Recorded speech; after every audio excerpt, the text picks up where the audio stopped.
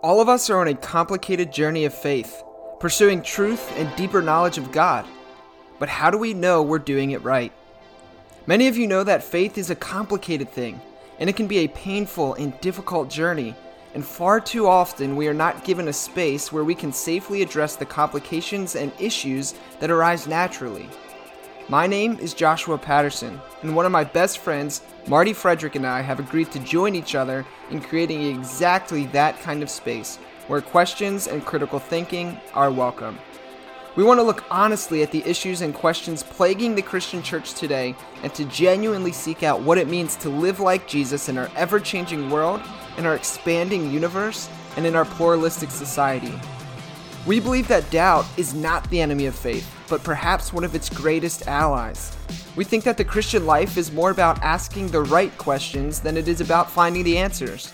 And we believe we are being called to continually ask those questions, renewing our minds and rethinking our faith in the process.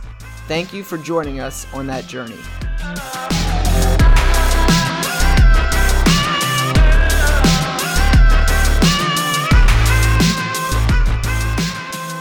Well, welcome to another episode of the Rethinking Faith podcast. As always, I'm Josh Patterson, and with me today is my co-host, Marty Frederick. Marty, what's going on, man? Not much, just getting ready, Josh. I'm getting ready. What are you getting ready for? Like quarantine or what are you getting ready for? Josh, I really wanted to set you up for that as best I could. To be able to say, what are you getting ready for? Did I do a good job? You did great, man. Oh, perfect. But you generally do a good job with that kind of thing. Sweet. But my brothers and I, when we finish this podcast, I have two younger brothers. We're going to be taking a road trip to Zion National Park in Utah. And for us, that's leaving from Chicago. So that's a couple hours worth of driving, just a little bit. And so we're getting the car ready to go. And I've been packing my bag today. And with this whole quarantined, no one has to go to work, or most people don't have to go to work, I should say. Kudos to the healthcare workers, by the way. That kind of gives us some free time to go and do something like that while getting paid by some of us, because our jobs pay us while we're off with this whole thing. So that's kind of sweet. So yeah. Nice. Yeah, that's pretty good. I am not going camping or backpacking. That sounds a lot of fun though. So we've transitioned. We've been trying to figure out hey, you're a church and now your doors are shut and people can't gather. So what the hell? What are you supposed to do now? So we're trying to figure out what that looks like, what it means to actually be a church that is scattered, which I think in a weird sense is actually probably a more accurate depiction of the church anyway. So that's kind of what we're trying to figure out, whatever. Connecting virtually and what we can do to help people in our communities. Yeah, and what's really cool is to me, this isn't really this is the church has never been about the building and showing up to worship together. And so many people, especially in our country, take that for granted. I just go to church on Sunday and then things are just totally fine. And so this is helping the church, I guess to say in a weird way, learn a lesson. You don't have to go to your church to participate in worship. And actually, if that's the only worship you're doing, you're probably missing out on sure. a huge chunk.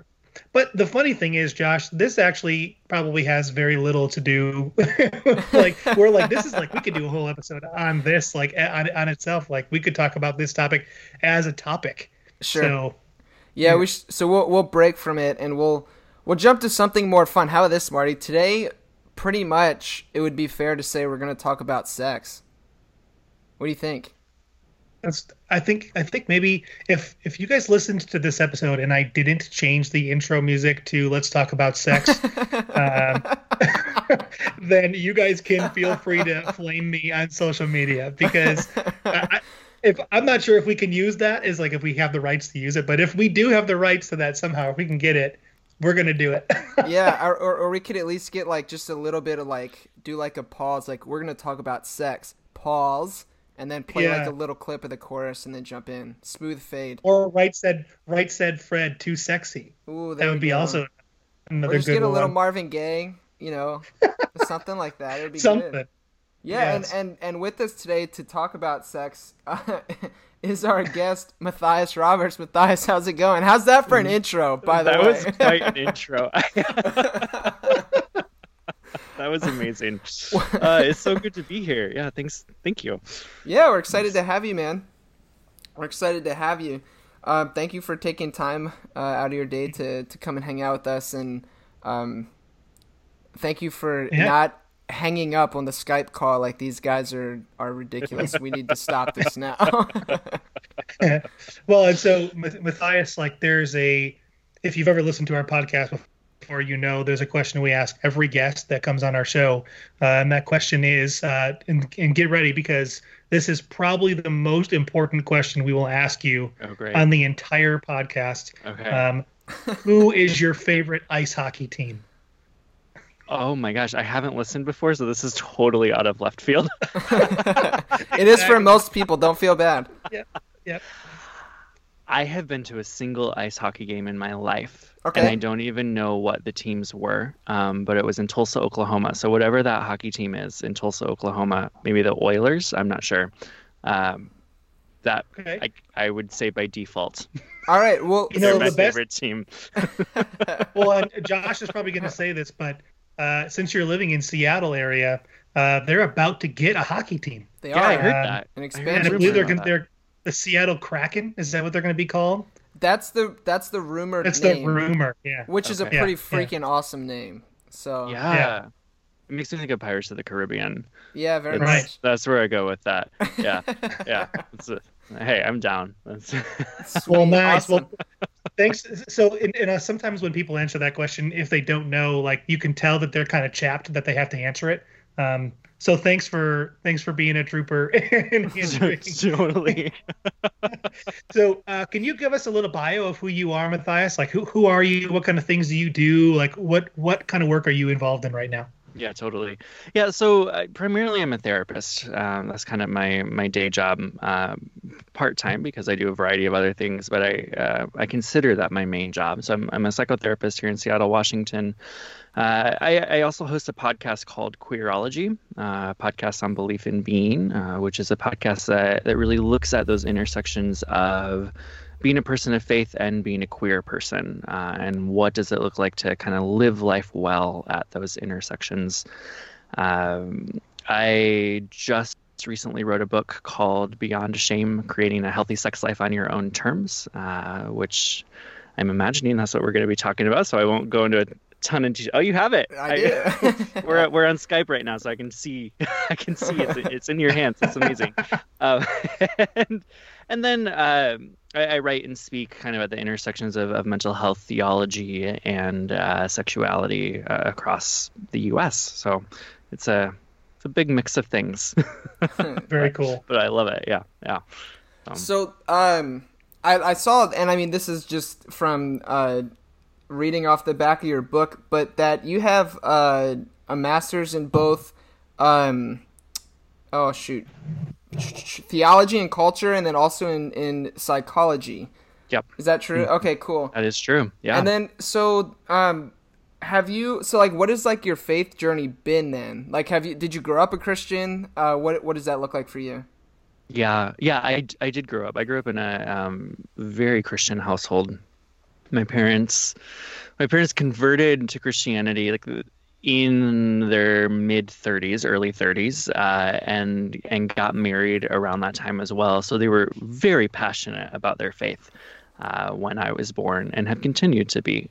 So it was an integral kind of part of my life. I quite literally grew up at a Christian camp in rural Wisconsin, a year-round camping center that my parents worked at, and it was the air that I breathed, and became very important to me. I think, like, I don't remember my experience of giving my life to Christ. Like, the only thing I remember, I think I was 4 years old, was was looking up at the sky and seeing the stars and asking my mom, like, I want to be Christian. And I mean, I was so young, but that has carried through my whole life. Like, it's a very important part of me. It has, changed significantly from the kind of conservative borderline fundamentalist world that I grew up in, but is still a very integral part of my life. Yeah, it was complicated by realizing I was gay. Like that was Sure. As I can only imagine. Yeah. Yeah. No, that's awesome. And actually, we did an episode a while back with someone with a very similar story. A very good and close friend of mine named Chad, who grew up in the church, and then also, his story is also one of he's fully identifies as a gay man, and super cool dude. Anyway, that's besides the point. But you did mention you have a new book out, and I do have it right here. I read it. I really enjoyed it. Actually, I read it in like 2 or 3 sittings. I couldn't put it down. I was pretty hooked. Wow. And it's called Beyond Shame: Creating a Healthy Sex Life on Your Own Terms. And so today, basically, the idea is, and something you captured in your book is this idea of rethinking how we talk about sex and what it means to have a sexy or a healthy sex life. Sorry, a healthy sex life, a sexy sex life, which I guess could also be healthy. Yeah, that's the goal. Nice. Yeah. Sweet. So, anyways, forgive my mishaps here. But why? So why did you write this book, and who is it for? Yeah. So I'll answer the who's it for question first. Okay. The book is ultimately for people who grew up within kind of religious culture. Some people call it purity culture, that had pretty strong restrictions around what's okay and what's not okay when it comes to sex and sexuality. And for folks who are now a little bit later on in life thinking, wait a second, I don't know that I believe all of that, and I don't know that everything I was taught was true. So how do I work with that? A lot of folks coming from that, and this gets into kind of why I wrote it, experience a lot of sexual shame because of what we were taught about sex growing up. And so the book really looks at how do we work with the sexual shame we've been given, and then how do we construct more expansive sexual ethics while still holding on to values, holding on to faith, whatever that kind of looks like now. How do we hold all those things together and create a sexuality that is actually healthy? That's the main goal of the book. And I wrote it because, I mean, first I was confused. I didn't know what I believed, kind of what I thought about this. Like I up until my mid-20s really firmly held to kind of purity culture teachings of don't have sex before marriage. There's something that will happen to you if that happens, and God doesn't want that. But in my 20s, started looking around and seeing all of these people who had thriving faith lives, who were sexually active outside of a marriage, outside of a partnership. And that kind of threw some cognitive dissonance in the mix for me, because I was like, wait a second, I've been taught for so long that this is utterly wrong and will kind of ruin my life. And yet all these people I deeply respect are engaging in sexual practices without it ruining their lives. So what is going on? And I was just at the very beginning of my master's programs then, and so really kind of spent the next few years in my master's degrees exploring these questions, both from a theological perspective, but also a psychological perspective. Thankfully, I went to a school that had a strong emphasis on sexuality, and this book is kind of the result of that exploration. Yeah. Sweet. Yeah. One thing, I mean, to tie into that I really appreciated about your book is how, so I'm a super relational person, and so is Marty. And how much you tied in the relationships and stories of real people that you know or clients that you've interacted with, and brought their story into what you were saying, I thought was super helpful. Because we can, make theories or talk out here in the sky all day, right. But until it gets to the heart of like, this is actual people, those things aren't necessarily all the time helpful. So I really appreciated that about your work. Thank you. Yeah, I think I mean, we as human beings learn through stories, right? Like that's the Absolutely. primary way that we learn. And so, I mean, I come from the perspective, obviously, that we have to ground all of our stuff, theology, we have to ground our psychology, we have to ground all of that within real stories, within real daily lives, and if that can't be done, then what good is it? Yeah. Yeah. Yeah. Well, I appreciated what you said at first too, when you had said, as we said, like, why did you write this book? And you said, well, because I didn't know how I felt about it. And like, Yeah. you said it was essentially a learning curve for you too. And so I think what that does for the reader is that brings them to the perspective of saying, this isn't somebody who is going to speak at me about this topic and tell me what I ought to do, which is what so much of purity culture has done for so Right. long. It's been about Right. this is what you're supposed to do and just take my word for it. But instead, this was kind of like a learning process for you too. And I think that's really helpful for the reader, particularly on this sensitive topic. I mean, I didn't grow up in the church. I didn't become a believer even until I was mid high school.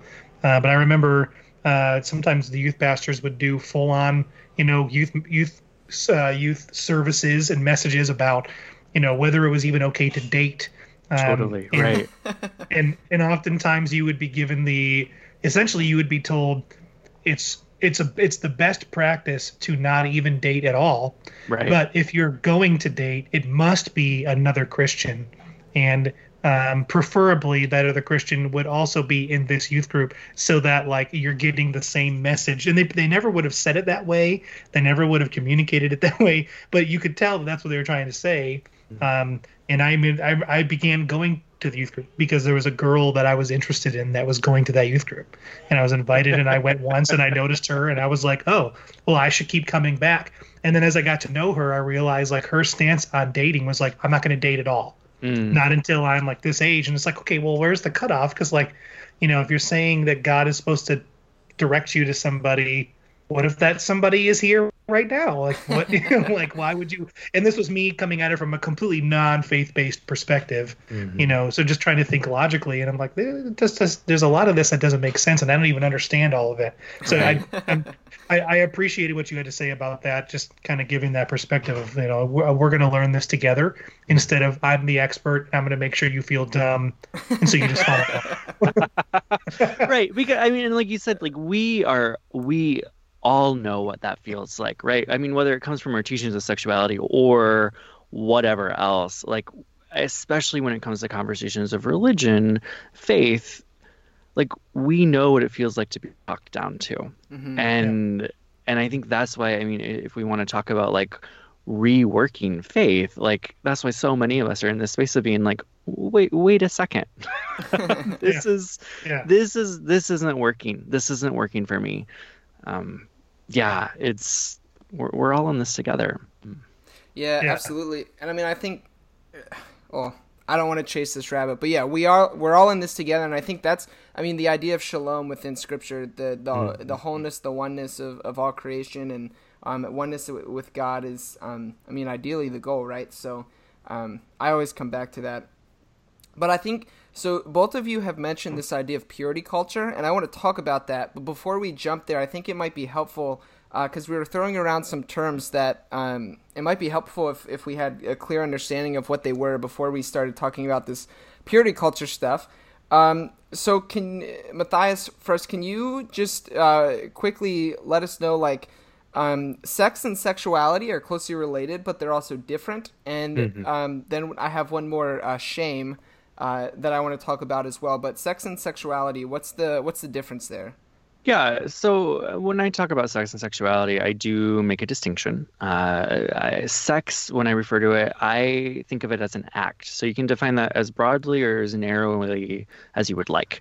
But it is a physical act of doing something sexual. Okay. Whereas sexuality is kind of the energy of sex. So you can experience sexuality without having sex. But arguably you can't really have sex without experiencing sexuality in some form. There's some debate about that, but for the majority of us, that's true. Okay. And so I mean, the classic example of this distinction is folks who tell LGBTQ people that you can call yourself gay, so your sexuality, you're attracted to people of the same gender, but you're not allowed to act on it, right? That's a common thing that a lot of churches are telling queer folks right now. Sure. It's okay to identify with this, but you can't act on it. I would say, like, yeah, there's a distinction there. There are major problems with the way that plays out, which we won't get into right now. But a lot of people understand that distinction even from that conversation around queer folks. It's simply to say we can think about a sexuality, we can work with a sexuality without necessarily having to be sexually active, if that's one of our values that we hold to. We can still do all of the work around developing a healthy sexual ethic, because sexuality is so much bigger than just a sex act. Okay, awesome. I think that's a really helpful distinction to make for sure. And then the one other thing I wanted you to hit on real quick, because I know it's going to come up over and over again, and I mean it's within the title of your book, is this idea of shame. So when we talk about shame, what are we talking about? Yeah, so there's a couple key things that I point to when I talk about shame. There are many definitions out there. The two that I kind of come back to in the book are, one, shame makes us turn away. Research has shown that when we feel shame, we turn away from the source of the shame. So if it's a person, we'll like really quickly look towards the nearest exit or look down. We will do kind of anything we can. It's an uncomfortable feeling that we'll do anything we can to get away from. It's different from, so people talk about guilt and shame. Shame is this feeling of I am something bad. I am wrong. There's something deeply bad, wrong, unworthy about me. Whereas guilt is I did something wrong. I did something bad. So it's tied to an action instead of a state of being. So shame is all those messages of I'm not worthy of relationship. I am a horrible, messed up person. Nothing I can ever do will change that. It gets tied into our theology a whole lot, especially Christian theology. But shame are those feelings of I'm dirt. Yeah. Well, can I ask a question along the lines of shame? Yeah. Based on the same topic we're kind of talking about here, can you I know that we don't necessarily need to stay here forever, but can you talk about the connection of shame and conviction within this topic and because I feel like the word shame has been used to kind of bring others down, like, you should be ashamed of yourself. Right. Whereas others, I think the Christian term has kind of turned into something like, well, that person feels ashamed because they've been convicted, or the person turns away from dealing with this issue. And I think that's often been, how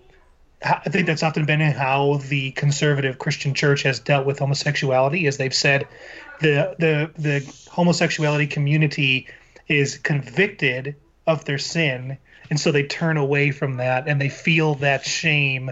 So can you talk a little bit about that? I mean, I'm not sure if this gets us to where we're trying to go, but it just was something that I was thinking of as you were talking. Yeah, I mean, so one, I mean, this idea that people who are practicing things that I disagree with, so whether that be LGBTQ issues or whatever else, that they have been convicted, therefore that's why they won't come to church or that's why they won't repent. That's a really lazy, convenient excuse, right? Sure. Yeah, for sure. Like, it's just, so, I mean, let's put that in a box. But the idea of conviction versus shame, I would argue that conviction falls into the guilt camp, or at least it should. And I don't really love the word should, but I think conviction ties to this sense of like, I have done something wrong and therefore I need to repent. Therefore I need to change what I have done. It can easily turn into shame. I have done something wrong, therefore I am bad. But I think as long as conviction is kind of staying in that guilt sense, and we're able to separate our own self-worth from our own actions, then we can start to play with that idea of is conviction a good thing, and is guilt a good thing? And in some ways, I mean, I say in the book, guilt drives us into a relationship because it's this feeling of something needs to be restored. I need to do something to restore our relationship. And I will be kind of have this guilty feeling until that happens. It's a relational drive, whereas shame is not. Shame takes us out of relationship. So I think there's a pretty big difference there, and they can merge together in ways as well. Yeah, that's really helpful. And I think too, just real quick, and then we'll move on, but like a practical example of where this idea of shame versus guilt came into play for me recently is at the church I work at, we were doing this series about like, oh, what's the most important thing? And it was like, love your neighbors yourself, love God and love your neighbors yourself. And so our head pastor wanted to do a sermon specifically about the LGBT community. And the church, like our staff, was kind of torn about it because our staff does not agree on this issue, which is a beautiful thing that is allowed at my church, which is really cool. So they were nervous, but the whole premise was there's an entire community of people that thinks that we hate them. We're failing at the most important thing. And so what we ended up doing was instead of having just a sermon about, hey, this is what you have to believe, we had a conversation. And so our head pastor did a whole bunch of study and research, and he said, hey, here's kind of two ways people look at this. I know there's more than one or two ways, but these are two ways. He basically took an affirming versus a non-affirming view, and said, I understand the affirming side, I'm just not there yet. And then he had one of our congregants. She is awesome. She fully identifies as a lesbian. However, she is married to a man, and she did not do that out of conviction. However, she wasn't one of these people who said, oh, this is wrong, therefore I'm going to go find a guy. She just ended up meeting a guy at the bar and falling in love with him. And she says, I don't know why. I think guys are gross, but this one is cool. And so she got to share her story. And then he also invited me to be a part of the conversation, which when I'm asked about the affirming thing, non-affirming thing, my honest answer is, well, it depends on what day you ask me. It's a super personal question. My brother is gay. We've been kicked out of multiple churches because of this, my family. One of my best friends I served in ministry with, he was the worship pastor at a church that I worked at. He is very gay. And so it's more of a struggle for me, definitely more on the affirming side. But I guess I can have days where doubts come in just based off my upbringing. But regardless, when we were having this conversation, this idea of shame and guilt came up because our head pastor asked, why is it that, so if you take this issue specifically as like sinful, why is it that Christians are so willing to forgive other sins, but they hang on to this one? And I don't know where I heard it, but the answer basically I gave was this shame and guilt thing. Because so many people think that if you, like, I don't know, let's go extreme, kill somebody, then that's a bad thing that you did. But when you start talking about someone's sexuality, that's who they are. And now they're evil, they're bad. And so there's a big distinction there. And so that was a lot of rambling for a quick illustration. But I think it's so true. And I think we need to have that distinction between shame and guilt, because shame is so damaging and hurtful, especially when we start to apply it to other people as a helpful way to just shut them up and push them aside. Right. Yeah. So, no, that's very true. Yeah. So thank you for that clarification. And then I guess moving forward, one thing that you and Marty both mentioned is this idea of purity culture. And so I kind of wanted to talk a little bit about that, just in case people aren't aware of that terminology, like kind of what is it and how does it tie into this idea of shame? But one thing that I remember that my friends and I used to joke about, once we started to realize, like, we didn't know what we thought about the whole purity culture thing, but we knew some of it was kind of like, I don't know how we feel in college. We used to say, no, you can't have sex because you'll get pregnant and you will die. So we would always make fun of our friends. Like if there was a girl that stayed over or something like that, the night before in our apartment, we'd be like, hey man, like, I'm sorry, but you're going to get pregnant and die now. Way to go. So I think that's purity culture in a nutshell. But what is purity culture, and how does it tie into this idea of shame? Yeah. I mean, purity culture is defined a billion different ways. The way I think about it, it's a movement that was born in kind of the late 80s, early 90s that was a way to try to teach young people about God's standard for sexuality / purity, right? They pulled this idea of, I think from the Psalms, how can a young man keep his way pure? And that's by living according to the word of God, right? And so they begin to kind of set up this standard of this is what God's standard for sexuality is no sexual immorality at all. And then begin to define what sexual immorality is with pretty rigid lines. So basically that means no sex before marriage. Sex can only be had within an intimate, not even intimate, it doesn't have to be intimate, within a heterosexual marriage, right? That's the key, heterosexual marriage. Any sex within heterosexual marriages, as long as between those two partners, is fine. Anything outside of that is wrong, sinful, bad, not up to God's standard. But then it started getting pulled into, like, I mean, Marty, what you're talking about, this idea that dating is even bad, right? A guy named Joshua Harris kind of wrote this seminal book called I Kissed Dating Goodbye, which was on this Christian standard of courtship, of we can't even date because of what feelings that may awake within us. We have to take control of our thought lives. We have to take control of our bodies. And it set up this kind of, I mean, to put it in language now, it started splitting us off from our sexuality, which is a core part of who we are. And that's been long established within Christian orthodoxy. Sexuality is a core part of who we are. Mm-hmm. But it was this idea that we can split that and take control over everything sexual, clamp it down, not look at it, not pay attention to it, and then suddenly flip a switch and turn it on once we get married. It was really damaging. There's a woman named Linda K. Klein who wrote a book called Pure, inside the evangelical movement that shamed a generation of young women and how I broke free.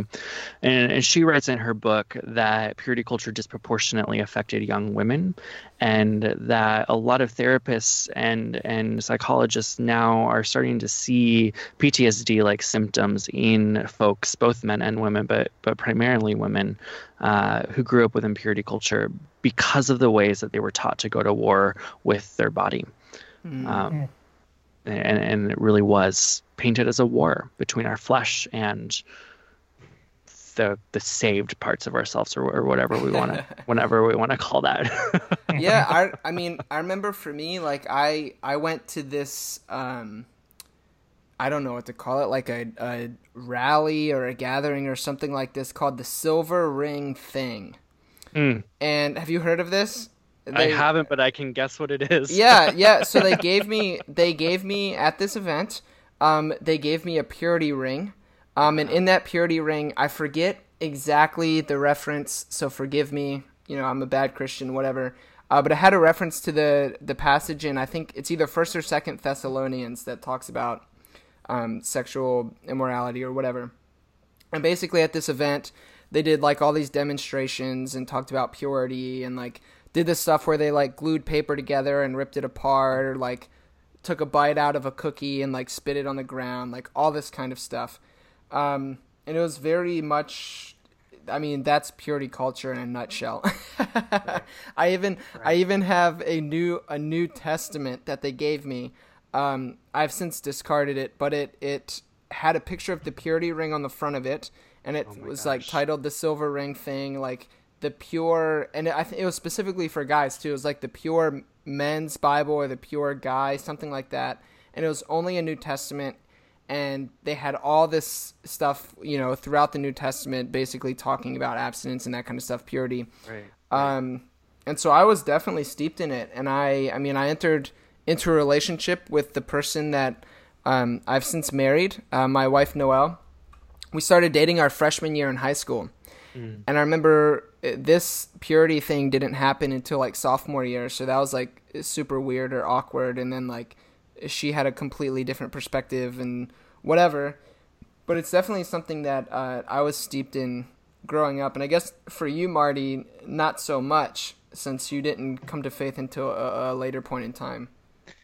Not as much, but it definitely, even in high school, I remember being, going to youth camp over the summer, and like the week-long camp where you go stay somewhere, and there's a like a not famous Christian band that is hired for the week, and like and like it was all that. They had a speaker that came out and all that stuff, and it was never a 100% about sex, but there was always something about that each time. They focused more on purity culture. I think, at least my experience was purity culture, not necessarily only when it comes to sexuality and relationship, but more so like being pure with the music we listen to and the shows we watch and the books we read. And so they kind of tried to apply it to as many things as possible. And I remember my perspective kind of being, yes, it probably is better to not do this. And like having that mindset. I remember this guy said with one of these things, it was like, one of those summer things, the guys were separated and the girls were separated. And it was like a Q&A session, and some kid asked, is it okay to masturbate? And he said, if you can masturbate without looking at any images or thinking about anybody else, good luck. then it's okay. I think he said, well, I guess that would make it okay. But like he was trying to be like, I think he was trying to make it seem like so impossible that like there wouldn't be an actual. But then going off to college and everything like that, I don't think, I wasn't really. I was a part of a Christian group, and I'm still friends with many of those people even today. And there was definitely that mentality, but for many of them at that point, it was not as much a, let's teach people about this as much as it was well, you're just gonna. That's what it's supposed to be. Like you're just supposed to refrain completely until you're married. And I'm sure, although I don't know that many would admit it, I'm sure that those that did refrain did have fairly what probably seemed like shameful wedding nights. Or wedding nights that were really awkward. Even in best case scenario, just very awkward, not really knowing what to do. This sort of saving yourself mentality for both. Because I remember, the first time I was with my wife, it was her first ever, and I remember very very specifically that was afterwards. Like it was a very awkward feeling for her. Like she didn't really know what to do with herself. And I think that's probably what it turns into. So I think. Overall, my experience was probably a little different, but also very similar, just in the fact that they tried to tie as many things as possible into purity culture, because it's easy to stop listening to Dr. Dre. It's hard to stop looking at the girl in your class and letting your thoughts get carried away, Right. And I think for me, they made it easier to believe that it was absolutely the right path by attaching as many things as possible to it. I don't know if that makes sense. But yeah, for sure, Marty. And I think too, what you just did is you got into some of the psychology behind this idea of purity. And actually, I wanted to ask you about that, Matthias, because recently, I'm a full-time high school and young adult pastor. I don't know if I shared that with you. But recently, I've had students come to me and talk about pornography, masturbation, all that kind of stuff all the time. And I was speaking with a student recently, and they were basically sharing with me, like, look, like, I see girls all the time, and like, yeah, I'm attracted to them. That means I'm bad, right? Because I'm attracted to them. But then when we go from like a biological standpoint, we're like, well, no, like if that's who you're attracted to, that's who you're attracted to. You can't help but have these feelings, these emotions. This is just part of how your body works. And we're so used to telling these people, like, no, that makes you evil. So, like, what are the psychological ramifications of such shaming of people from something that we don't necessarily have control over? Totally right. I mean, that's kind of like the crux of it right there, right? Is this idea that, so I think purity culture tried to teach us that we could take full and complete control of our thought lives / our bodily reactions. Like that I think was the ultimate goal, at least how it was presented to me. But the reality is, and what you're describing is, we can't. Right.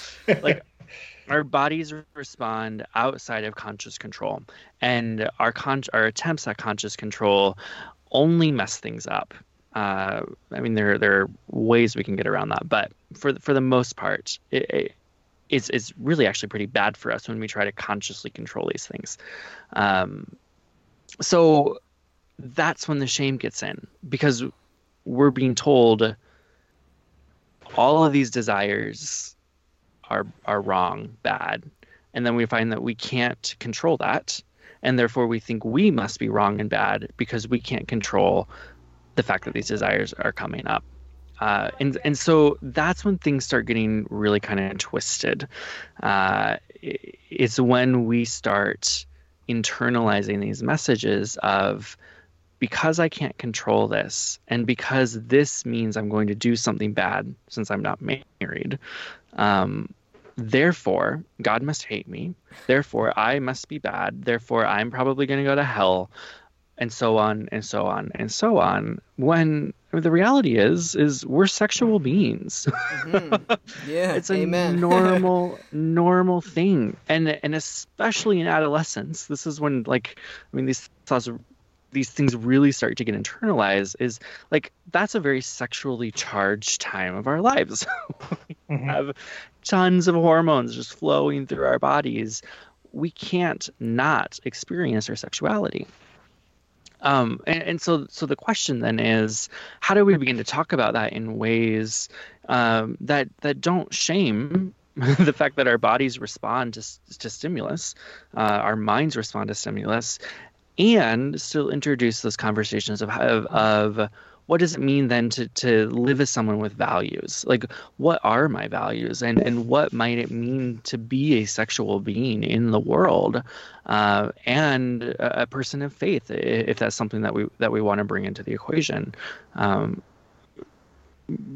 because we can't control it. Mm-hmm. Yeah, absolutely. And I think that's a perfect segue, because, I mean, you kind of talk about there's these three ways that we tend to respond when it comes to questions around sex and sexuality. And there's shamefulness. Some people go the path of shamefulness, which I think we find a lot in purity culture. Some people do the opposite, and they go shamelessness, and they're like, forget all of it, I'm just going to go for it, whatever. And then there's kind of like this idea of autopilot, like, well, I don't know what I think, I'm just going to kind of go with the flow and see what happens.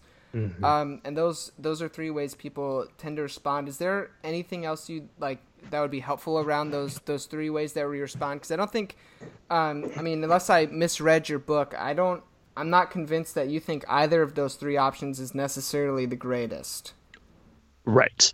Yeah. I mean, I call them coping mechanisms in the book for coping a reason. mechanisms, exactly. Right. Because none of those are necessarily healthy sexuality, right? There's elements of health potentially within all of them, but they're not necessarily healthy sexuality.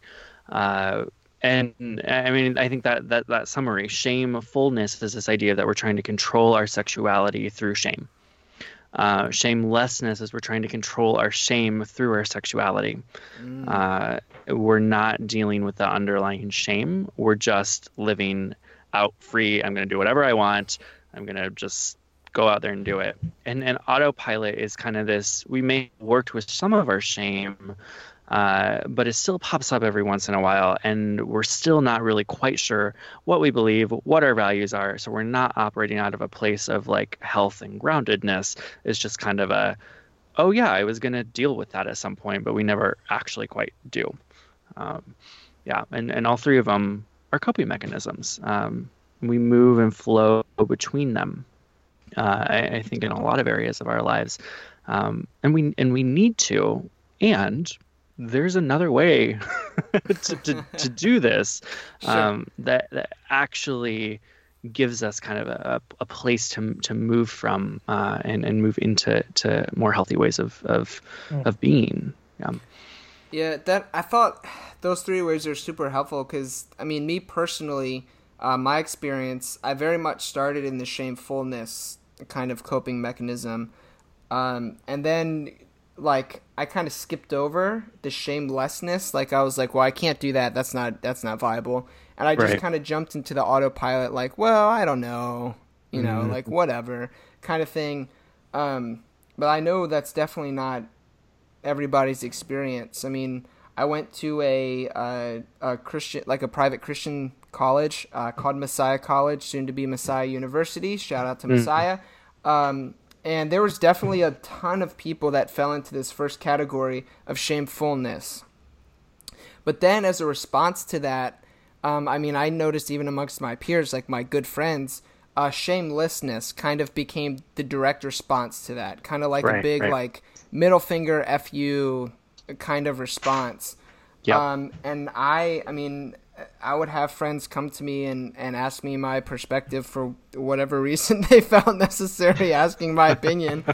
And I found myself always within this realm of this autopilot thing. Like, well, I don't know. Like, I don't know if it's good, if it's bad. Like, I don't really know what to tell you kind of thing. So that, I don't know. I just, those three ways were super helpful to me because they spoke personally to me. Like I recognize these things in my experience.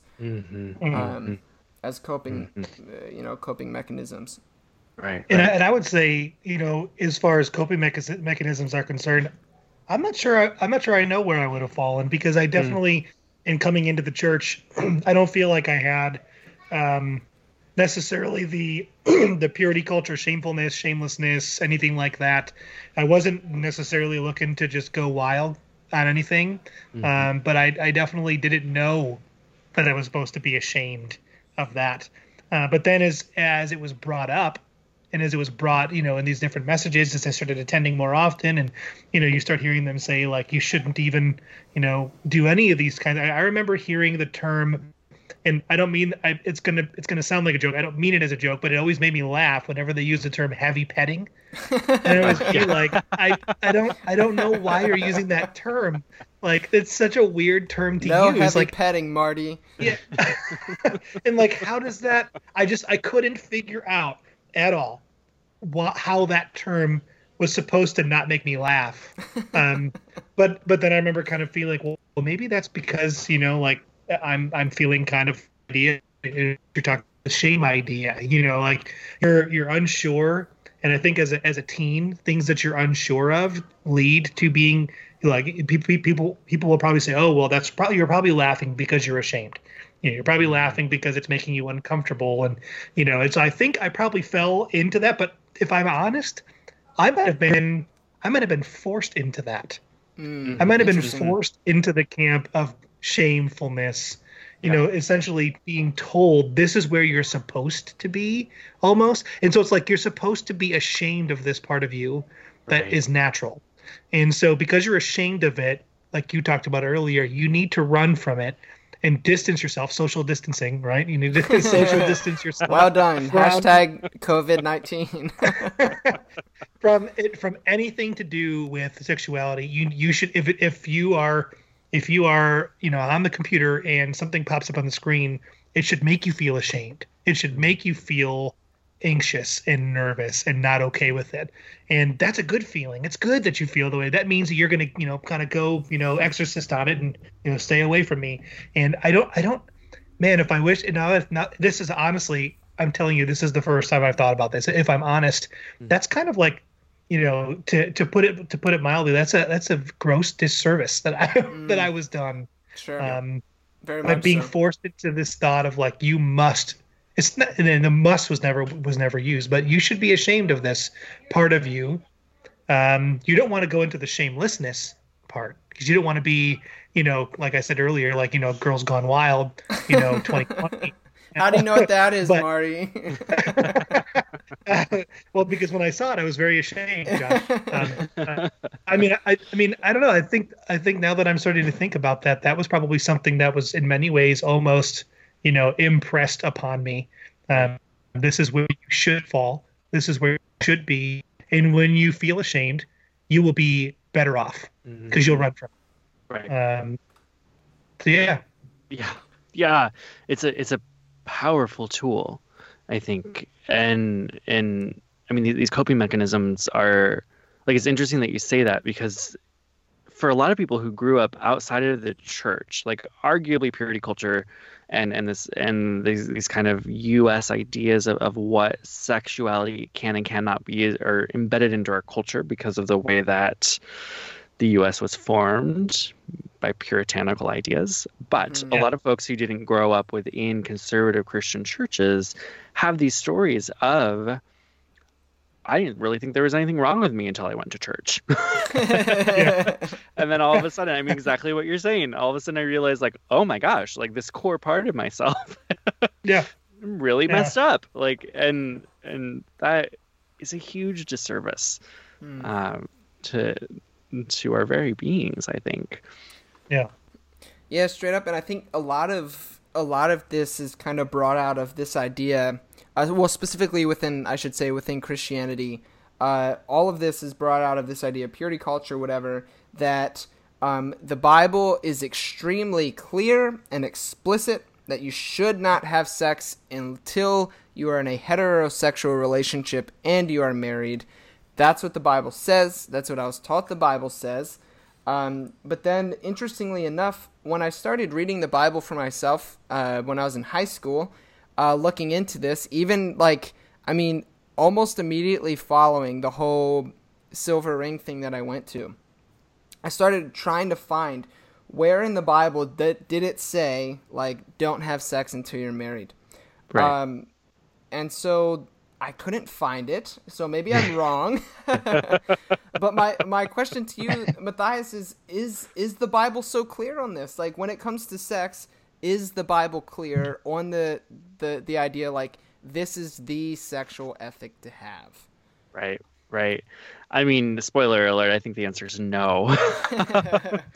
I mean, when I started turning to scripture too, I mean, the way it was taught to me, I would have expected, and I thought, like, there's a verse somewhere. There are multiple verses somewhere that explicitly lay out, here's God's plan for sexuality, right? Yeah, like on the Sermon on the Mount, Jesus said, here it is. Right.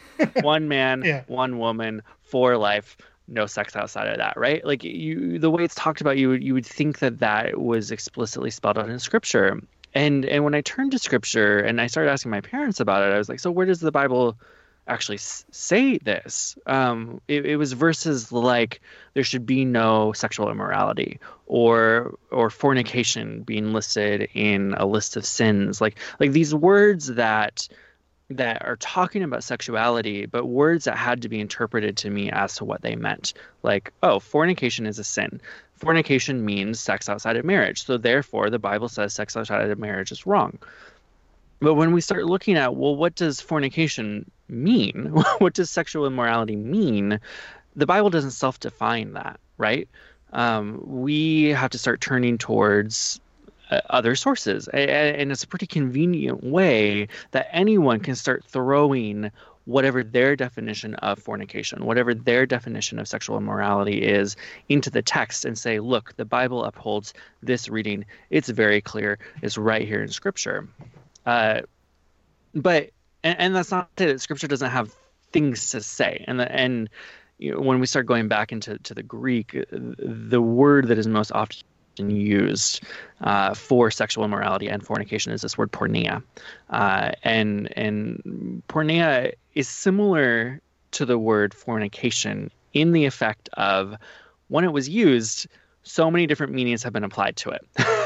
and scholars, I make the point in the book, there are scholars on so many different sides as to what this word means. And even within the New Testament, there are at least 6 different use cases as to what the word means. And And I kind of boil that down to, even within scripture, there's ambiguity about what these words mean.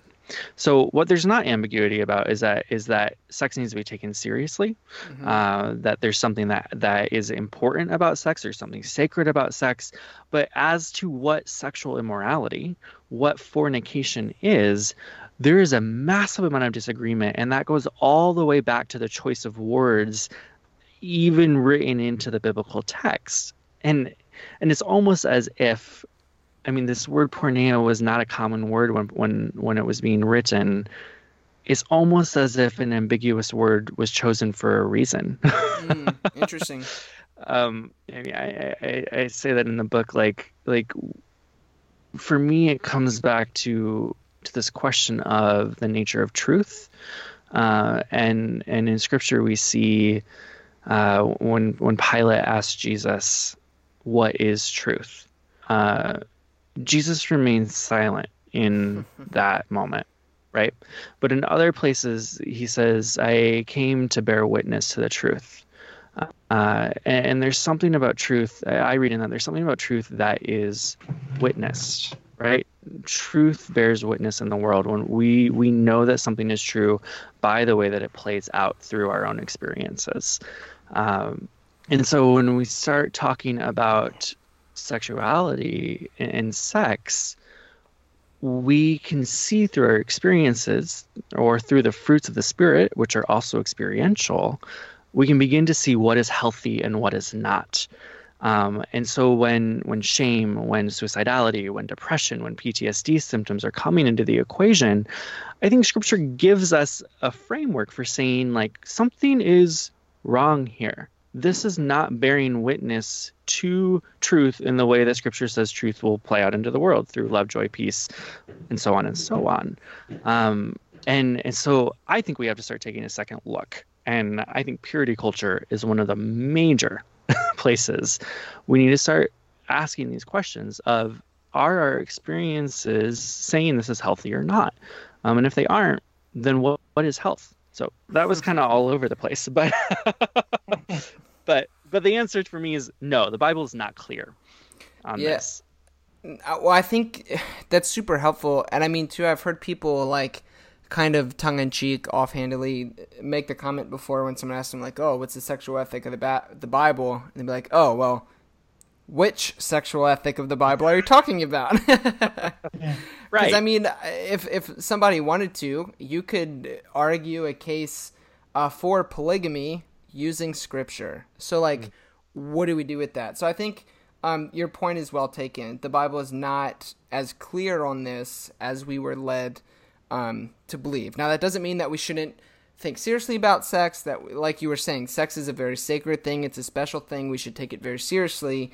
But when it comes to the Bible and Scripture, it's not necessarily as clear as we were led to believe, or maybe as many of us would have liked it. You know, like, here's a list of what you can and can't do, which is literally what my students ask me all the time. So, Josh, when it comes to sex, do X, Y, and Z count, or is intercourse the only thing that counts? Like, that's what people want, and we don't find that in Scripture, unfortunately. Right. Yep, which is one of the many frustrating things about Scripture. Right. It makes us actually have to start thinking about things. Man, now, there's an idea. Perhaps Scripture is trying to point us to wisdom rather than giving us all the answers all the time. That's an idea, and perhaps someone like Pete Enns wrote a book about that, in case anybody was wondering.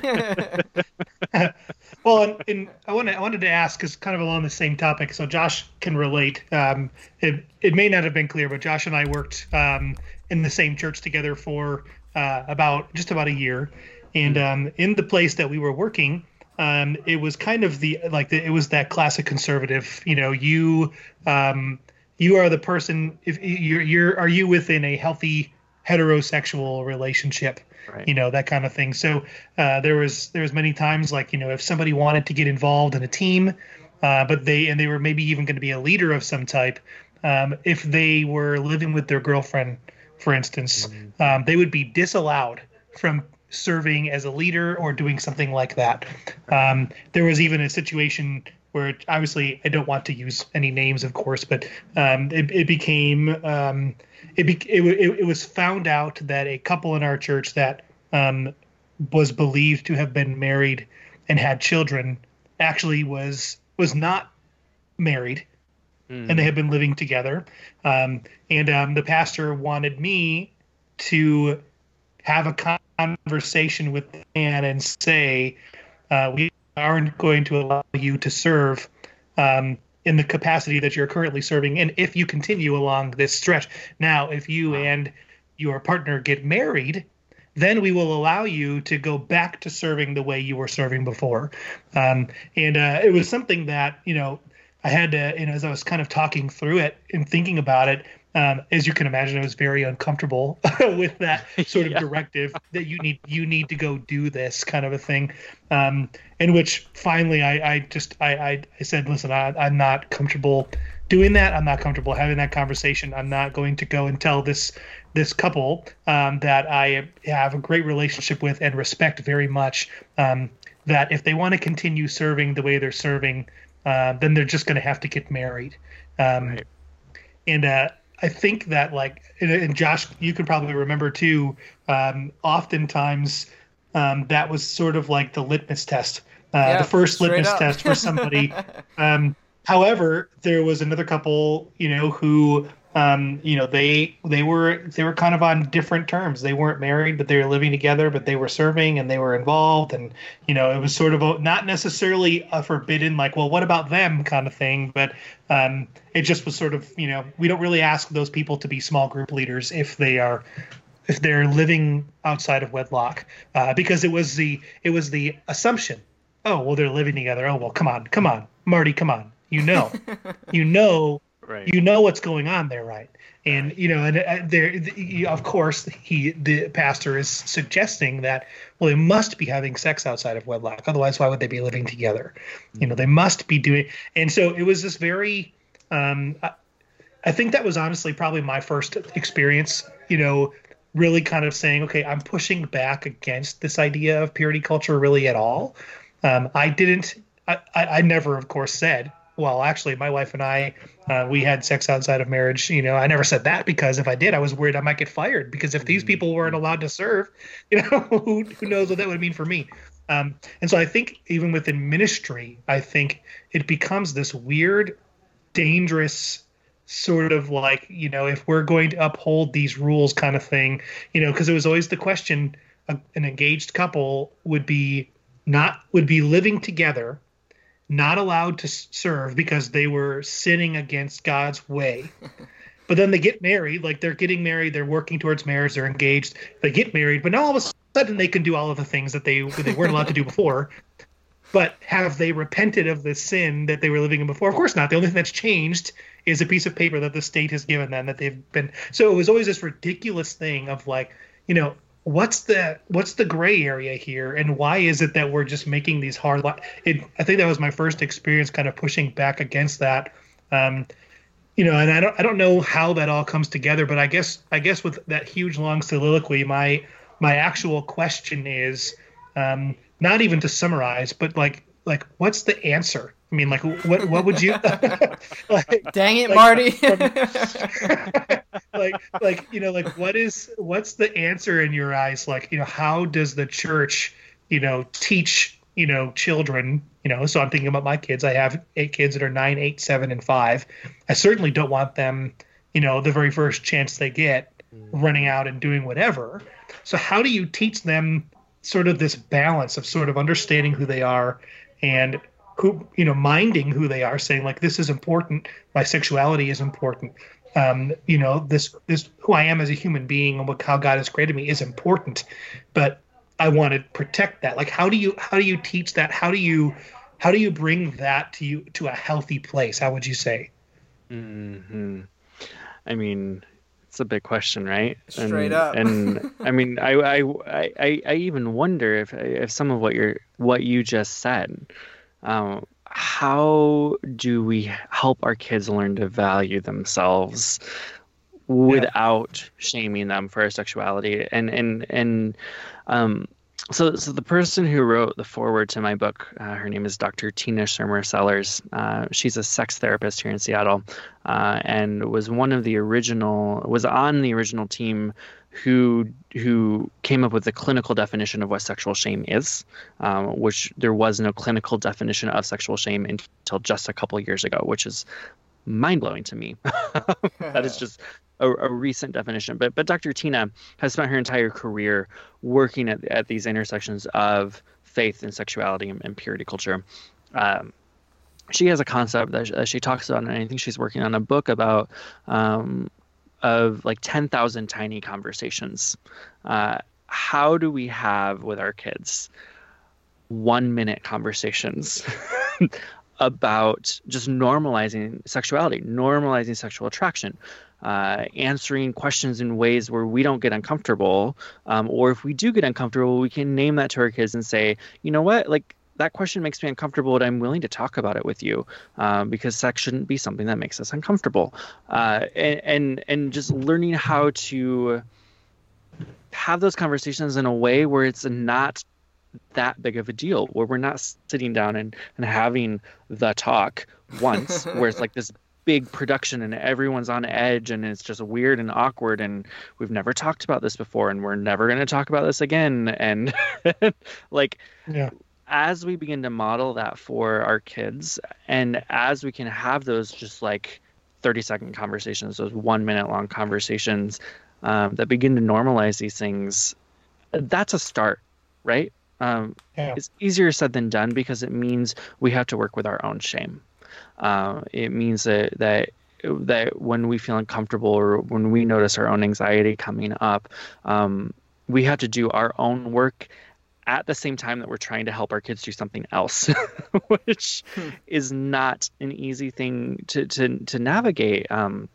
But I think it's work we can do. And just understanding developmentally, kids can't hold the level of nuance that our fully formed brains can, right? So the questions of where is the line? What is the black and white desire? I mean, that you're talking about, Josh, with your high school students, like developmentally, that's where they're at. Their brains literally cannot hold the nuanced thinking to be able to hold spectrums, right? So how do we even work with that and give answers that invite thought, that model this idea of what do you think? I mean, what does this mean for you? What are your values in this? What do you think is important when it comes into these relationships? It feels like a rambling answer, but those are some starting points, I think.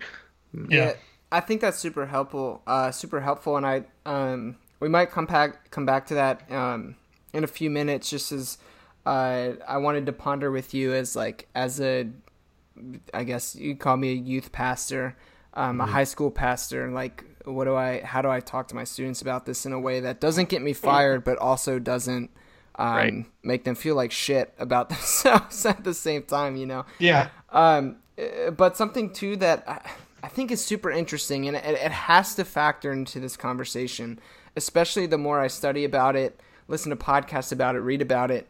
But there is, I guess in my opinion, but I think it's also pretty factual, a pretty heavy underlying theme, current understanding of patriarchy within Scripture. Like, very much so. I think that's not a shot at the Bible as in like, well, since the Bible's patriarchal, forget about it. But it's just like an acknowledgement of this is the culture. And part of that is like, hey, if you have sex with somebody's daughter, like, she is now damaged goods and you wronged the father of that girl. It's not the same way we think about it today. So I think patriarchy has to factor into this conversation. And I know you talk about that some in the book as well. So what are your thoughts around that idea? Yeah, I mean, I think patriarchy is one of the biggest lies that our culture has accepted as truth and have for centuries. And this idea that God invented or God wills patriarchy. And the way I talk about it in the book is I sat down with a bunch of different women and basically just share what they told me, just kind of wrote out our conversations in that chapter. And the brunt of it was this idea that women have been taught, or my understanding is women have been taught that they bear the weight and the responsibility of men's sexuality. So they're the ones who are responsible. So where I was being taught in my family growing up, I was being taught, don't look away, hide your eyes, don't look at that. Sure. My sisters were being taught, you have to cover up. Don't make your brother stumble. The way you dress has direct bearing on the men around you, and it's your responsibility to make sure that men don't stumble, and if they do, it's your fault, right? Yeah. Which is rape culture. Straight If up. we bring it right down to it, right? It's your fault. Man. And that's, I mean, that's a lie. Yeah. It puts too much responsibility on women in very unhealthy ways, but it also devalues men in the way of saying, like, men don't have any control over what they do with their bodies or their sexuality. I mean, on one hand, we're talking about how we can't control our sexual feelings, but we can control our actions, right? We can control what we talk about. We can control what we do. And it's not women's responsibility to do that for us. And I think the prime example is LGBTQ people, right? Because we begin to see that those of us who are gay, who grew up being surrounded by men, I'm using my example, who were in locker rooms where men were naked in front of me all the time, right? Which would be unheard of in a heterosexual context. Saying that men would not be able to control themselves in their situation, and realizing, like, well, wait a second, we can. Yeah. And in fact, like, That's it's quite possible and not even that hard, actually. So when it's one of the things I think queerness can begin to teach, especially within Christian culture, queerness can start bringing in a level of truth and health back into that world that has been deeply messed up by these idea of patriarchy and very rigid gender roles. Yeah, so let's go ahead and jump to that idea then. And I guess, I mean, that's a more personal question to ask, so I can share a few personal things with you really quickly, since we haven't met before and you probably don't know this about me. But one thing I mentioned earlier is my brother, my middle brother, Jordan, is gay. He came out to my family when he was in 7th grade. The church that we were at quite literally said, "You guys are no longer welcome here," and kicked us out. And my parents struggled for a very long time to find a church where they could go. And they ended up landing in a church that wasn't necessarily affirming, but was also like, we don't care. Like, why would we kick somebody out? And so I have that going for me. And then I have a good friend of mine who I mentioned, who I worked with, named Chad. He's done an episode with us before where he shared his story. And he grew up fully suppressing his sexuality. He grew up believing that he was wrong, that he was sinful, that he should be shamed of who he was. He knew he was different. He tried multiple things. He proposed to a girl, and she said no because she knew. Good for her. Yeah, he went to gay conversion therapy camp. And it was there where he realized, like, I mean, this is who I am. Like, I can't escape this. And so I'm not trying to say this in like a condescending way, but it seems almost as if people like yourself within the LGBTQ plus community almost have this like times 2 or way, way more multiplied, because not only are you getting the purity culture thing, but then also it's like, you have the whole, like, you're awful because you're gay, or because you're within the LGBTQ community kind of thing on top of that.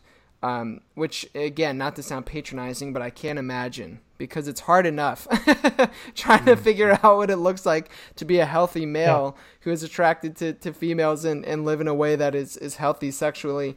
So how has this experience, how has the experience of the LGBTQ community been affected or impacted by all of this? Because I can only imagine it's, multiplied times 10 or whatever. I mean, I think you're right there. Like, and I mean, not to play like Olympics or anything, but that there is a sense of at least, well, I don't even want to say at least, but there is a sense of absolutely added shame. I mean, I think I say in the book, like, as I was starting to begin to awake to my like conscious sexuality in the underwear aisles at Walmart, right?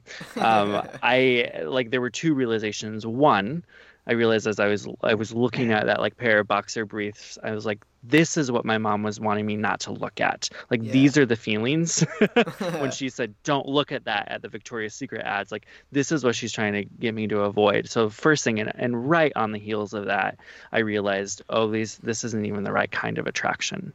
I'm not supposed to be feeling this towards men. So double whammy in that sense. And I just remember like begging with God, just like, please make me normal. I just want to be normal. And because of the theology that I was taught, and thought that was a real possibility, that God could change my sexuality. And I mean, and there's tons of story there, but to speak to this sense of, I think purity culture, with its emphasis on heterosexual union, because I mean we have to think about what purity culture was in response to. It was in response to the 70s and this kind of like free sex culture of the 70s, but it was also birthed right at the moment of the AIDS crisis and AIDS epidemic. So we have all of that being mixed together in a response based, a Christian response to all of that. This is how you protect yourself. So we emphasize heterosexuality, and we emphasize very rigid boundaries around sex, which on one hand, like the desire for that, how do we be healthy? Like, I think that's the question people were asking. It's a very good question. The flip side is everyone who falls outside of that are then like the shame begins being piled up in a variety of different ways, and queer folks have had to deal with that. Women have had to deal with that, and then the list can kind of go on and on and on, because purity culture was not the solution. Right. Yeah. Yeah. Well, and I think there's so much to that. I just think of that my first ministry job, I was a youth pastor, and I was invited to sort of like the Bible study that like the senior citizen men did every Tuesday morning.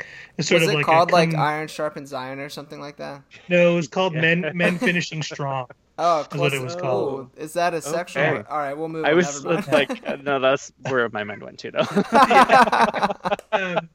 And granted, so all these guys, they were great guys. They were sort of like, I remember somebody saying once, even though I didn't agree with this person on a lot of things, sometimes it's amazing to sit down with these older gentlemen and women of the faith and just hear the stories that they have, and like, just listen to. Sometimes it's great to, so it was really an interesting time, and but there was inevitably the question of homosexuality, and so this was a reformed community, which, truth be told, me being young and dumb and out of seminary, if I would have really understood Reformed theology, I probably wouldn't have taken the job, because it's not where I land, and theologically it wasn't the perfect fit. For many other reasons, it was a fantastic fit. I'm grateful for the experience, but the gentleman asked a question: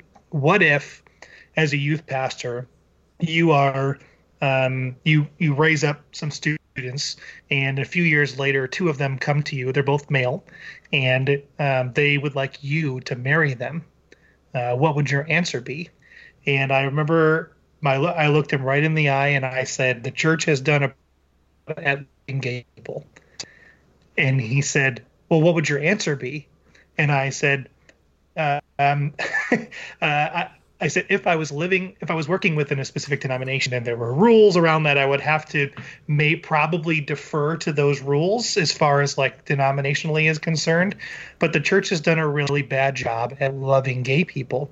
And and I looked at these other men around the room who loved that answer, but he hated that answer. I mean, that answer for him was like vitriol in his veins. I mean, he hated every word of that answer because to him, he wanted me to say that I would come down on them and I would tell them that they were wrong and that they needed to go find wives, and that if they did that, I would be happy to marry them. Or he was maybe trying to insinuate that as a youth pastor, if I hadn't convinced them out of their homosexuality by the time they graduated, that I've done a bad job or something like that. But there tends to be this, this overall communication. And I think, like you're saying, I think there's so much of that leads to shamefulness within the church and sexuality, because I can't imagine. So I heard those conversations in youth group about purity culture and about dating and all those things, with which, Matthias, I'm sure you had those exact same conversations. And I'm sure 150% those conversations were like, wait a minute, I have an exception to the rule here. Except raising your hand and saying I'm the exception to the rule is totally outside the bounds, because it brings up a whole other can of worms. So, I guess, every time that I meet somebody that is within the LGBTQ community and is a believer, I always want to say, like, I always feel this like deep burning desire to say I'm sorry for what the church has done, because I think there's so much misunderstanding of the topic, not even sexuality, but I think they've all become part of the same vein. And I think that you would be willing to tell a heterosexual male to wait until marriage to have sex. You would probably tell that as a youth leader to a group of 10, 15, 20 males sitting in a room for a small group of time. But if half of those males were gay, you would be telling them the same thing, except only until recently would they even have been able to get married. So they're kind of thinking through, like, how am I supposed to manage this? And so there's so much about it. But so, it's, to me, there's just so much that the church has just missed in this. And I think loving people and finding joy and love in humanity and in what makes people good, I think that is sort of, I guess in many ways the broad stroke that I think can help bring people together for these types of conversations. Finding the joy in what makes people who they are, and like sort of like we talked about a few weeks ago with Greg Boyd. We just released an episode where, if God can use imperfect people to bring about his kingdom on earth as it is in heaven, then he can use an imperfect Bible to teach people about who he is. Like, I don't think the level of imperfection in our sexuality is a hindrance to what God wants to do. Totally. In teaching people about who he is. And I think that the more people we can get on board with that, I think the better off the church is going to be. We are actually going to be able to bring the kingdom on earth as it is in heaven, because more people will be inspired and excited about being a part of the church, because it's not going to be the condemning church that their parents were a part of. It's not going to be the don't talk about it church like their parents were a part of. It's not going to be the purity culture church like the three of us were a part of. I mean, Josh is in his 20s, I'm in my 30s, so we all experienced it. And so I'm sure that eventually there has to be something different that we come up with, and it hasn't worked.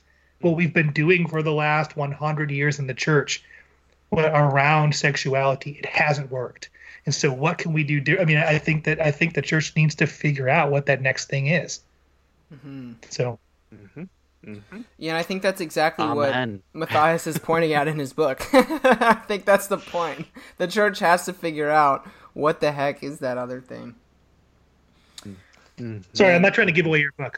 We want people to go buy your book and read your book. Yeah, the good thing is we have not yet Which is actually kind of like a cruel ploy that we wanted to implement anyway. Like, because we've talked about, I mean, I guess technically we've talked about a lot of like the first half of your book and a lot of the complaints or the issues that have been seen. And you offer four, I guess technically five different paradoxes or ways forward that I personally found extremely helpful.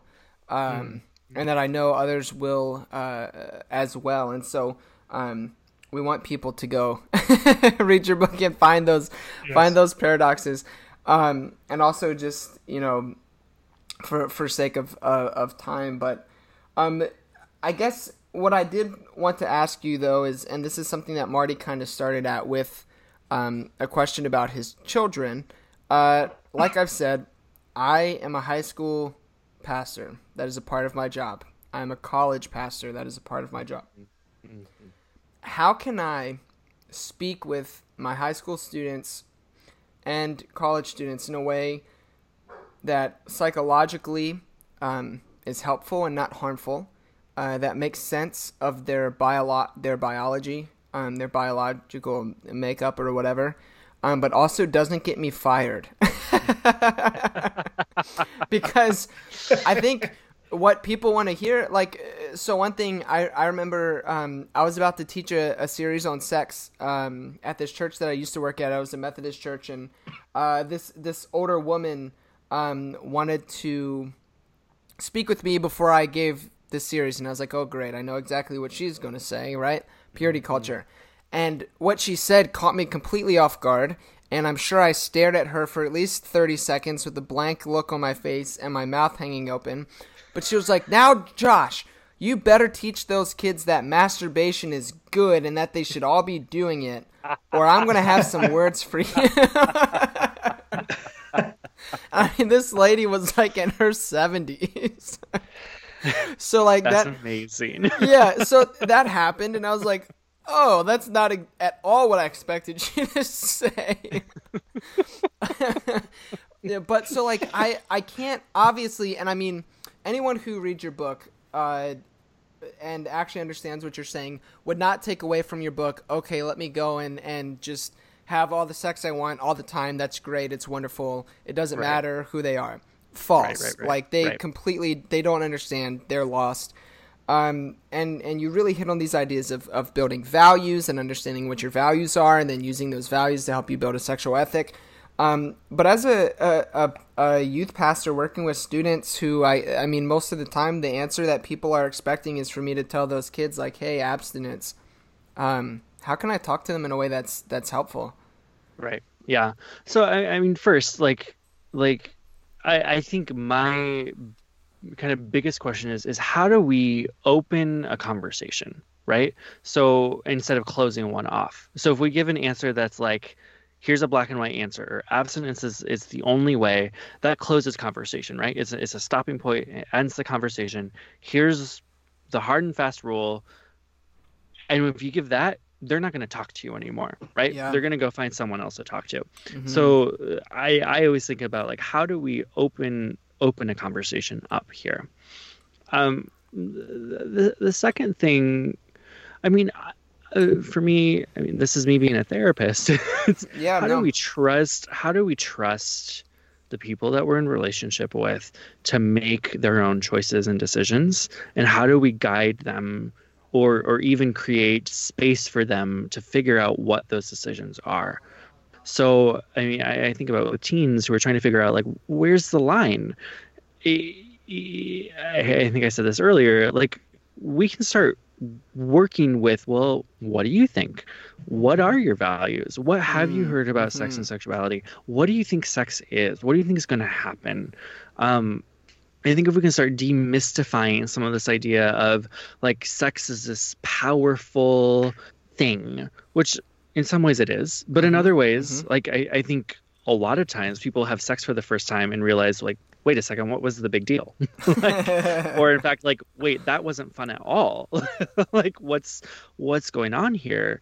If we can start kind of demystifying or taking away some of this omnipotent power that we give sex, then we can start having conversation of what's actually going on in our bodies. Why should we be having sex? Like, what does sex do? This isn't answering the question of how do I not get fired, right? Yeah. Yeah. Because I mean, that's a whole nother conversation based on parents and pastors and communities, Sure. and no one's ever going to be happy. You can't make everyone happy, but I think when we have conversations with our teens, though, we can bring that in. What do your parents believe about this? What have your parents told you? Do you agree with that? If you don't agree with that, like, how do you still like honor your parents and start thinking about this in different ways? Like, those of us who are kind of those third spaces, pastors, therapists, whatever, are kind of in unique positions to kind of lend a helping hand towards development in areas where other people may just close off a conversation. Does that make sense? No, absolutely. That's super helpful. I mean, genuinely, that's super helpful, because I think, I mean, just at the rate of like the way that students have access to information nowadays, if I were to tell them, hey, the Bible says don't have sex until you're married, they could do a quick Google search and be like, well, wait a minute. Like, I found this book by this guy named Matthias, and he says it's not so clear. Like, like students, they're not stupid. They have access that we didn't necessarily have growing up, and information is at their fingertips. So I think you're exactly right. We have to open up a space where people can have genuine conversation around the topic without fear, without shame, without disgust. Whether that means they're, if they're heterosexual, homosexual, whatever, I think these conversations have to happen. I think that's super important and really key. So I think you hit the nail on the head, personally. Yeah. Mm-hmm. Yep. Sweet. Awesome. Well, Matthias, we've been chatting for quite some time now. So I appreciate your time, and I'm sure we could keep going because there's so much more to add to this conversation, but also we really want people to go out and pick up your book. So where can people find your book at? Yeah, I mean, it's available wherever you buy books. Of course, easiest way to get it is online. You can also pick it up at your local retailer, or they'll be able to order it easily. So, Amazon, Barnes & Noble, IndieBound, any of those places are great places to get it. Sweet. Also, in line with that, where can people find you?